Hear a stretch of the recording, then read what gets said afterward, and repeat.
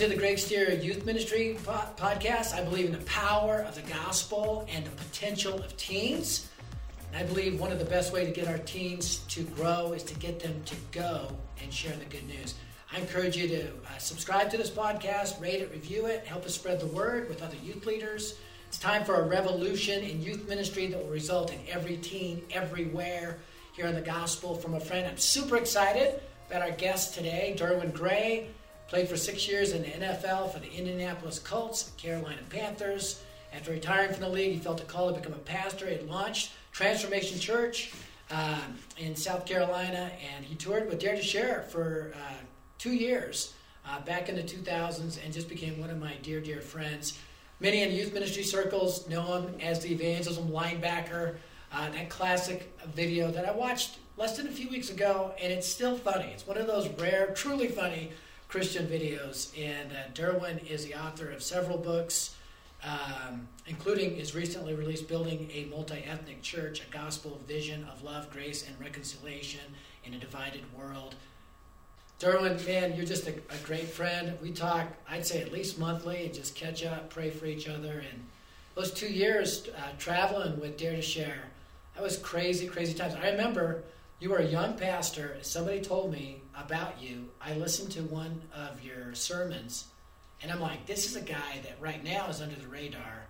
But I from that moment on, I believed you were one of the most powerful preachers in America, and I still believe that to this day. Man, I appreciate your faithfulness to the gospel and your passion for the word.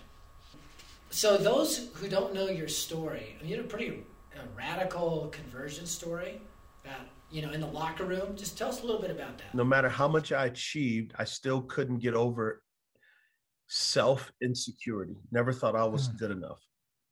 Couldn't get over a lack of being able to forgive my dad, who was not a part of my life. Couldn't forgive myself for things that I had did. Could not love my wife the way she deserved to be loved. So on August 2nd, 1997, I eventually came to faith in a small dorm room all by myself, but it was through a teammate of mine. His name is Steve Grant, and this is why personal evangelism is so important. For 5 years, he would take a shower after practice, dry off, wrap a towel around his waist and get his Bible, and then ask my teammates, do you know Jesus? And in my mind, I'm going, bro, do you know you're half naked? And so the veterans on the team were like, don't pay no attention to him. That's the naked preacher. So Steve Grant would preach half naked with his Bible, asking guys, do they know Jesus? And over the process of 5 years of watching him live it out, watching how my teammates would go to him for advice, and as we built a relationship, and as the foundations, the sand that I built my life on were collapsing, on August 2nd, 1997, my 5th year in NFL with training camp, Anderson University, Anderson, Indiana, in a small dorm room, I called my wife and I said, I want to be more committed to you. And then I said, I want to be more committed to Jesus. And that's when I was born again. Like, I literally felt the divine love of God. I felt that I was new, that God loved me. And the reality of grace from that day forward has just been growing more and more and more of how could God love me? I was so undeserving. That's what grace does, is grace brings you to your knees and you go, God, how can you love me? And as you get to know him, you know that that's what he does. He specializes in loving those who feel unlovable. Man, I love that, Derwin. And every time I hear you preach, the freshness of that relationship with Christ and you being in awe at the grace of God and what Jesus did on the cross and the empty tomb, it just comes across in your passion, in your authenticity. And boy, I hope we never get over what Jesus did for us. Amen. Amen. And I think, Greg, as we're talking about mobilizing teenagers to share their faith, right? It's one of these things that sometimes what we do is we get so bogged down in the externals that we forget about the greatest thing, the internal, eternal reality that God the Father doesn't want us to be his children because he's like some cranky old man going, grab the remote control for me and change the channel. No, God wants children to first and foremost love. It doesn't say for God so wanted kids to do a lot of stuff, he gave his son. No, for God so loved the world that he gave his one and only son, that whoever believes in him should not perish, but have everlasting life. And everlasting life is about being in God's presence, that his presence is a gift that is presently available to do what? To love us, to grace us, to strengthen us. And what happens is we fall so in love with Jesus, we can't help but want to communicate to others the one that we love. And what happens is, we all have fear. We all have insecurities about sharing our faith, but love pushes those walls down because we recognize, listen, if I'm rejected, I'm loved by Christ. If I'm ignored, I'm loved by Christ. But here's the deal. Faith comes by hearing the word of God. That God has left us here to be his mouthpiece, to display his grace to a world that is in desperate need of that love. Amen. Amen. You know, I always tell teenagers, you fall in love with evangelism, you'll fizzle out. You fall in love with Jesus and you will always evangelize. Yeah. Because you just can't help but talk about him. Yeah. Yeah.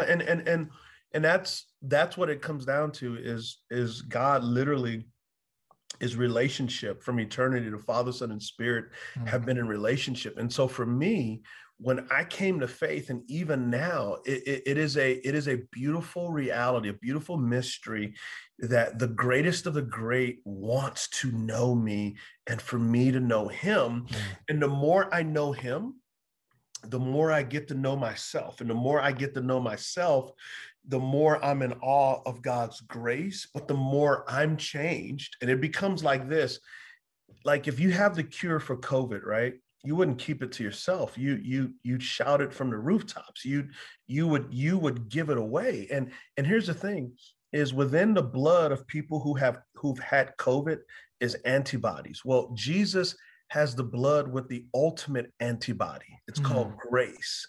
And that grace defeated sin, death, and evil to not only forgive our sins, but give us a family of brothers and sisters with different colored skins.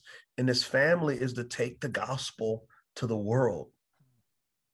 You know, a couple of things. One is you have really helped me in the area of what it looks like to build a multi-ethnic philosophy of ministry. You wrote this book, Building a Multi-Ethnic Church.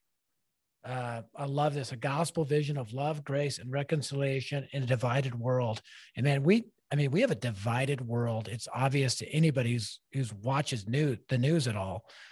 We live in a divided world, and the church is the key to really kind of showing that light of what it looks like to be a united church in a divided world, a multi-ethnic church. Youth leaders listening to this right now, kind of give them just a short crash course on what is the thesis behind this book and why is it central to the gospel message? Yeah. So I want you to picture this. I want you to go back with me 2,000 years ago, and there's this wild man named Paul. And he has been ravaging the church. But then you hear that he met Jesus. And he went to this dude's house named Ananias, and scales fell off of his eyes. And all of a sudden, he's going into the synagogues talking about King Jesus and what he came to do. And then you hear this crazy story that this guy, Paul, a hardline Jewish nationalist who thought that Gentiles were unclean, impure, is all of a sudden telling people this, that Christ is our peace and that he's broken down the dividing walls, and that through the cross, he's taken Jews and Gentiles and made them into a new person, a new humanity to reconcile both groups. So here's a question. Why does Galatians 3:8 says this? The good news was preached beforehand to Abraham in this, all of the nations will be blessed. The good news is that the Messiah came, and through his life, his death, his resurrection, all those who trust him are not only forgiven, not only are they declared righteous, but they become a part of a family that's made up of all the ethnicities on the face of the earth. And this family, different colors, different cultures, become a beautiful mosaic that shows the world what Jesus looks like. Think about this, Greg. On the cross, the body of Jesus is where sin goes to die. But in the resurrection is where every Christian goes to live, in the body of Christ. And so to be racially indifferent, to be prejudiced, to be ethnocentric is to be racially indifferent and prejudiced towards yourself, because we are the body of Christ.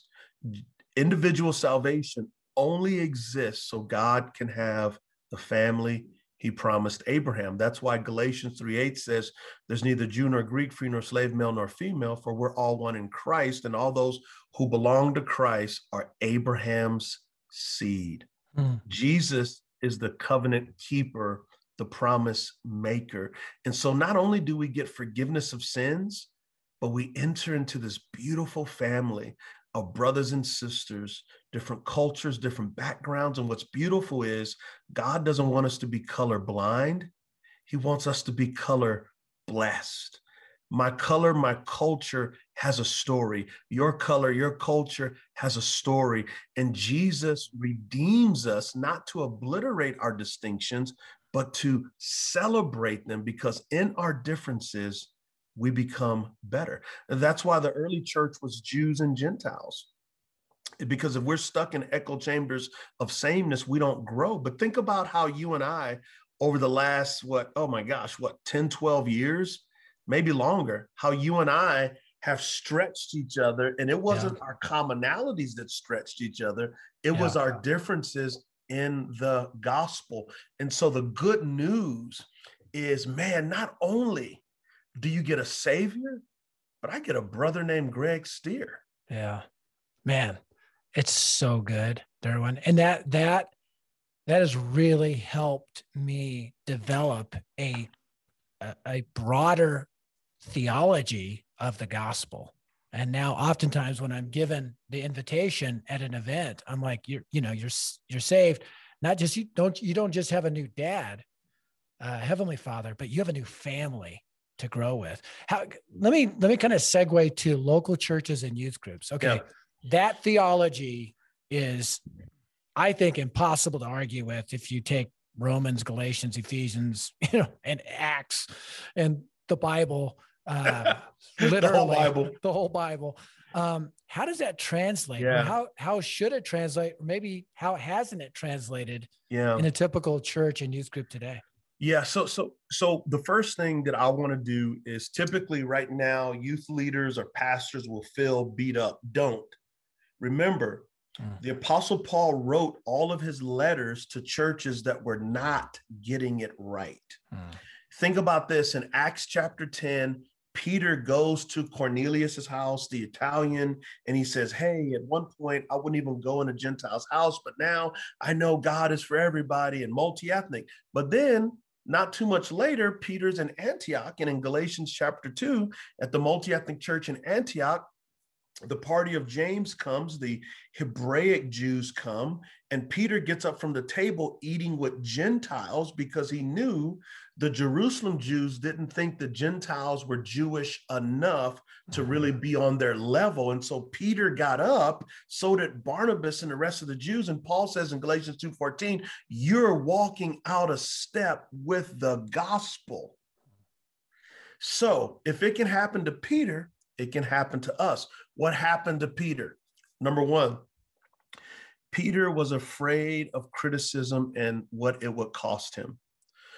Greg, there are so many, particularly white pastors that I know, that if they even mention racism in a sermon more than 2 times in a year, the emails and letters start to come. I've had pastor friends after George Floyd preach a 3-week sermon on racism and racial injustice, and elders threatening to leave and people threatening to leave and telling them, are you woke? What is this stuff?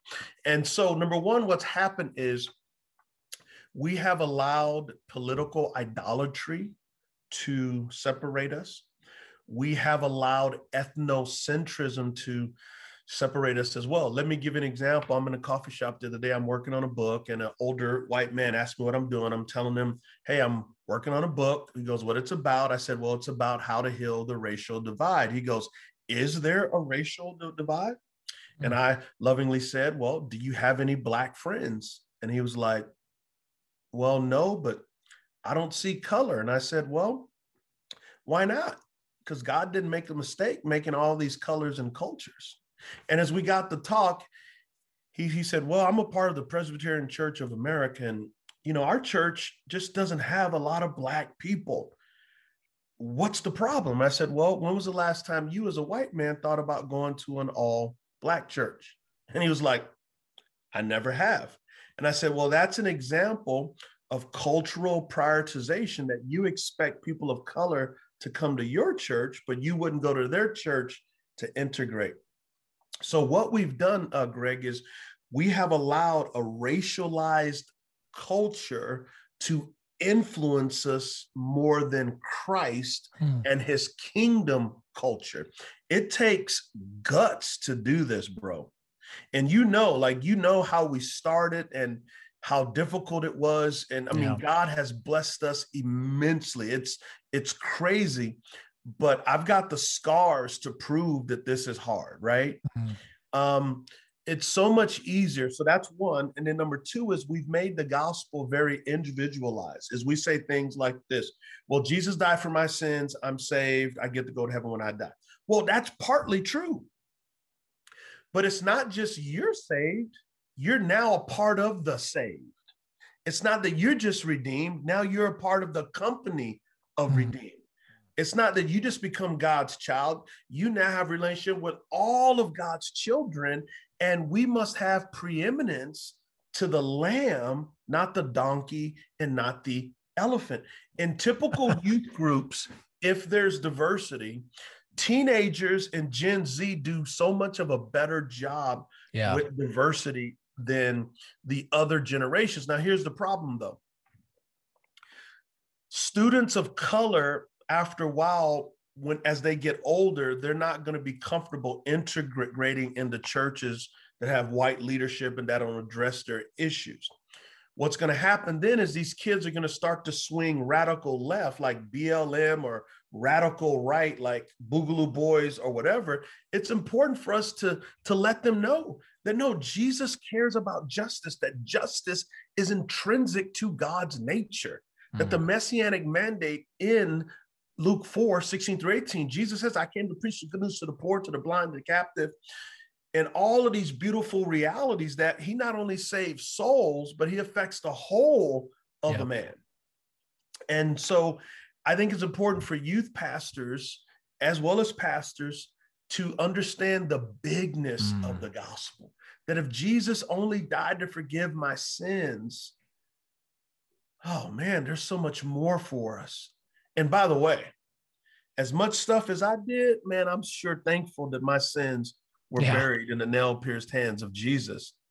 But I'm also thankful that this gospel moves me now into the world to join Jesus with his thrust of justice, with his thrust of saying racism is a sin, with his thrust of saying, hey, man, police brutality is an issue.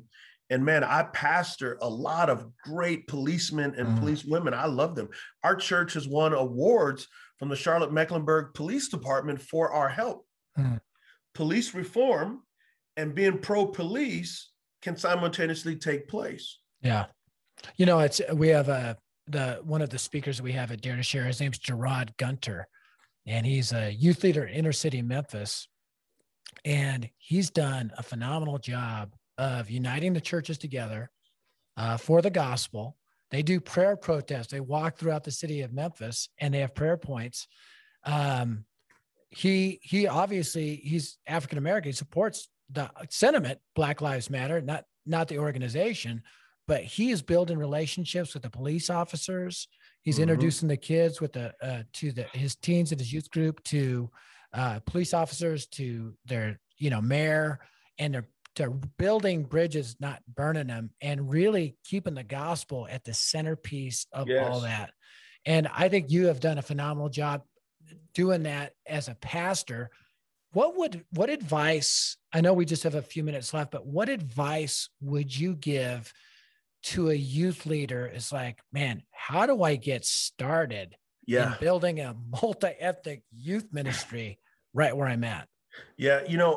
Rick Warren, a friend and mentor, said this, the most important preparation for ministry is the pre-preparation, right?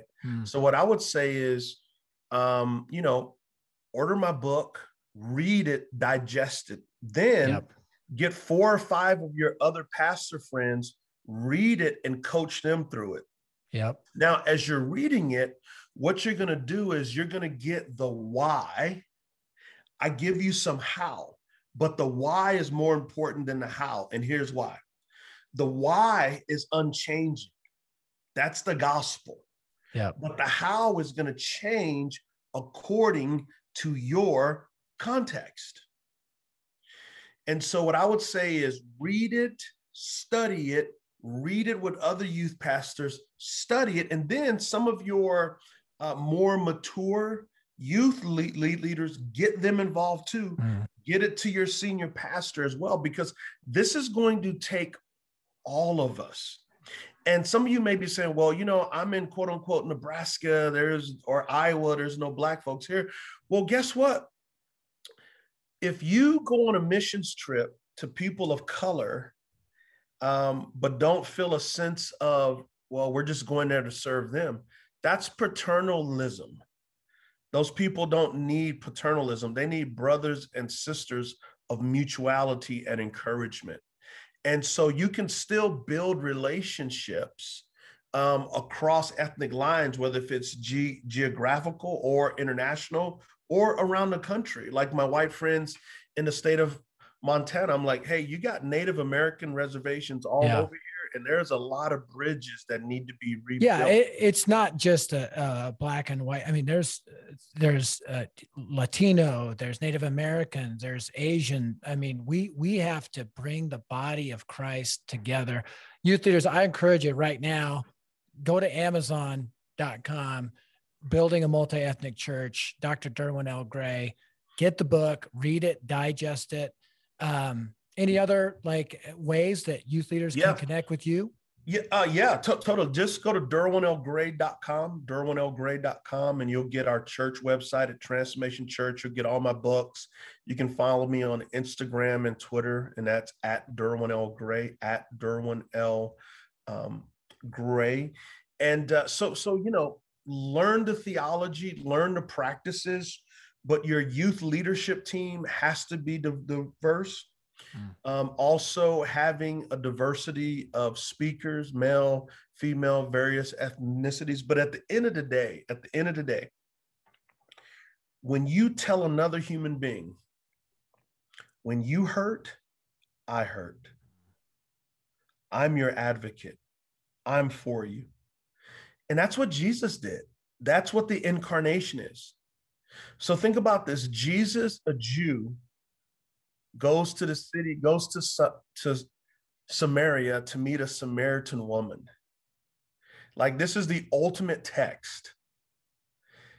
In that culture, you had misogyny, you had sexism, you had racism. But yet Jesus goes to a place that's hostile. By the time of Christ, there was a 700-year ethnic feud between Jews and Samaritans. And Jesus says, can I have a drink of water? A Jew would have never done that, let alone to a Samaritan woman. Eventually, as the Messiah, he knows everything about her, and she believes in him. She went there for water, but she left her water pot at the well because she met the living water. And what did she do? She didn't have an evangelism class 101. She didn't have a how to tell your faith class. It was the overwhelming passion of being loved and accepted by the Messiah that she ran into the city of Sychar, where she was from, and a bunch of people got saved. They believed because of what she said, and then they saw it with their own eyes. But here's one last thing that I want to leave you with. What is the Samaritan woman? Samaritans were a mixture of Jews and Gentiles. What is the church? She is called the bride of Christ, and a bride is a woman. So within the Samaritan woman, you have a picture of what the church is supposed to be. That's Jews and Gentiles in the body of Christ. Derwin, that's so good. So good, man. I know you got a role. Thank you for your friendship. Thank you for commitment to the gospel. Would you mind just giving a quick prayer, a blessing to the youth leaders? Absolutely. Yes, yes. Father, would you open our hearts to the grace of Jesus? Lord Jesus, would you expand our minds to the bigness of your gospel? And Holy Spirit, would you give our hands courage to build bridges and tear down walls? Proclaim the lost, proclaim the gospel to the lost, and build this unified, multicolored, multicultural, multi-ethnic family, the family of the redeemed. In Jesus' name, amen. Amen. Love you, Thanks. homie. Love you, man. Thanks Peace. so much. And now we got Matt Daniels, who's going to be with us. Hey, Matt, this is called Ask a Youth Leader because I've not been a youth leader for 30 years and do Dare to Share, working with youth leaders and teenagers. But we wanted to actually ask a youth leader kind of what they thought of what Derwin had to say. Matt, just so you guys know, associate student pastor at Storyline Fellowship, which is in Arvada, Colorado, which is where I live and where Dare to Share is at. And he's co-leading the Gospel Advancing Youth Ministry at Storyline. They have a bold vision of reaching the 8,500 middle school and high school students in their community of Arvada. And I love that. And they're part of the Go Share Day movement, which is really, really exciting. So you're in the church planting pipeline with the North American Missionary Board, and you have a huge heart to reach all people with the gospel. So you just had to love what Derwin just had to say. That was great, man. I mean, I think we need more chats like that, especially in our churches. I mean, I think it's a topic, that a lot of people know that we know that we need to be talking about in churches, but a lot of times churches aren't addressing it for the fear of not saying the right thing or not getting it together. So I love that he just came out with a book. I'm definitely going to get that. But yeah, it was great. It was all around, I think, just the way that he broke down the gospel and even that story. I never thought of the Jew and the Samaritan. I think that's... Oh, no, that was so good. I'm going to preach that. Same. It was really good. And we live in the same city, right? And Arvada it's kind of a pasty white city for the most part. It really is.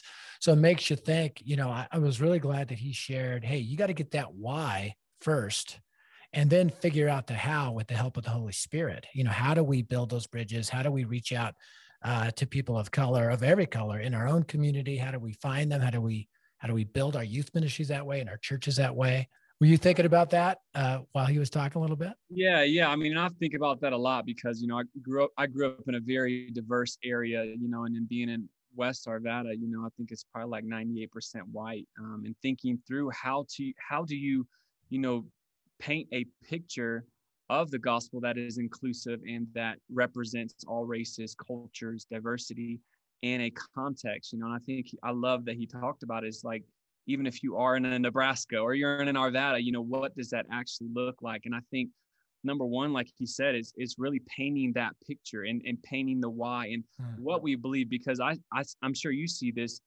Gen Z, they are all about finding purpose, finding belonging, and being inclusive. It's a very inclusive generation. So getting and helping them to see through the lens of the gospel, because I think there's a great fire there for diversity. So even if it's not in our context, wherever they're going to school, where they're going to eat lunch, where all of these places, even if necessarily their neighborhood is not diverse, they're encountering diversity on a pretty often basis. And so even with, us being here in Arvada, we go to Denver because I'm like, man, we need to, we partner with the Dream Center, which is a local organization, and they're in Denver and they're in a lot of lower income neighborhoods that are diverse. And so even painting the picture, but then giving them opportunities to encounter people that look different than them, that don't eat the same things, don't smell the same way, but how do you incorporate that gospel picture into it? So I love that you talked about that, because I think it's key that we give them truth, because, you know, I think when the truth is apart from that justice, it can lead into, you know, very strong left or right. But when you partner that with the gospel and then give them opportunities, and you might have to get out of your neighborhood, you might have to go partner with some organizations, but creating opportunities, I think, is huge. And then dissecting with the youth, with the team, of what that actually looks like. You know, it's interesting. The church that reached my whole family for Christ was in West Arvada. Wow. And I was raised in North Denver, which is a very largely Latino part of the city at the time. And they reached into the city and literally would bus us as teenagers from inner city Denver to West Arvada for youth group. And we had 800 teenagers in our youth group, and probably more diversity in our youth group than any other youth group I'd ever seen, because they reached out to the city and brought us in. And I love the fact that you get out of Arvada into the city. We did that with Go Share Day. Took my daughter and a group of her friends down to, 22nd and Larimer. And it was so great. They had gifts to give, and then, praying for people. But as soon as they got out of that car, they're able to minister to all sorts of people and share the gospel with them and pray for them. And I think it's good exposure. It's a mission trip in our own backyard, but also at school, to look for people who don't look like you, to sit at a different cafeteria table. And maybe it's not even a racial difference. Maybe it's, just a kid that you normally wouldn't hang out with. There's always a student sitting by themselves, and to teach these students to reach out and break those barriers. That's the essence of the gospel, to do that. Yeah. And I think he hit on a key part, and I have some good African-American friends I process this a lot with. He says, it's not often, predominantly in white culture, we expect people to just come to us. It's like, okay, you adjust to our culture, you adjust to the way that we do things. This is how we do it. But it's not common for somebody to say, you know what, let me step out of my culture. Let me go to an all Black church, or let me go to a neighborhood that doesn't look like my suburb, whatever it is. And that's where I think the gospel begins to frame and change the way we think, is like, they don't have to come to us. We can go to other places. We can put ourselves in environments. We can put ourselves in cultures that don't look like it. And I think that's so key, especially if you live in a predominantly white culture. And I know families that even just move because they're like, we want our kids to be exposed to different cultures, outside of it. But I do think that there are ways as a youth group that you can expose them and teach them, like, hey, we want people to come to our church, of course. And if we have to bring them here, great. But we can also go to there. We can try to learn another culture. We can try to learn different ways people think for the glory of God. And so I love that he hit on that too, because I think it's critical, not even just for youth, but for us as individuals, of getting outside of our comfort zone. And I think obviously the great missionary Jesus out of heaven to come down with us. And I think just an example of getting outside of our culture and acclimating and trying to learn is just key. Like you said, even if it's just a kid that looks different, that doesn't necessarily jive with the normal people, whatever it may be, I think there's so many opportunities that we can train our students to think of engaging with people that look different than them, that think differently than even different cultures. There was when I co-planted Grace Church on 69th and Sheridan with my lifelong friend, Rick Long, there was a whole philosophy of church planting that was kind of find that stereotypical couple and find more of them and bring them into your church. And we just outright rejected that philosophy. Our philosophy was, let's take a compass, with a pen on the end, put the pin in the center of where our church is going to be, and do 3-mile circle around our church. And whatever that demographic is, we want to bring them in. And to this day, if you go to Grace Church on 69th and Sheridan, you see the percentage breakup of that, the demographic of that church. It literally is probably within a few percentage points exactly what that demographic is within 3 miles of that church, because we're called to reach everyone with the gospel. And I think if we did that same thing in our youth ministries, we did that same thing. And for those areas where you do that and it's all white or all black or all brown or whatever, to get out, you know, Acts 1:8, you'll be my witnesses in Jerusalem, Judea, Samaria, the uttermost parts of the earth. So we call it across the street, across the tracks, across the world. And I'm so glad for the pastor that reached across the tracks into my neighborhood growing up, reached my whole family for Christ. And so I think it's just a really good reminder from Derwin. And don't you just love how centered on the gospel Derwin is? Yeah. You know, so good. So good. Yeah. There's really no, it makes me think. I remember I used to do this college group and in when I lived in California, and it's a little different, but we were going to do a home, like part of 1 week of our small group once a month, we were going to go do outreach to the homeless. And when I first told them like, hey, we're going to the homeless, a lot of these, you know, guys are like, what? Like, what are we going to do? I'm like, we're just going to make sandwiches. We're going to go hand them sandwiches, talk to them, love on them, pray for them. And the first time doing it, a lot of these guys, you know, a lot of them college age, had moved to California for college. And first time they really had got out of their comfort zone to kind of learn. And what was crazy was the response after, is all these guys crying, like, man, I can't believe I had this wrong mindset. Like I thought all of this homeless, this XYZ. And what I'm saying that to say is like creating opportunities, like I was saying, and getting out of that.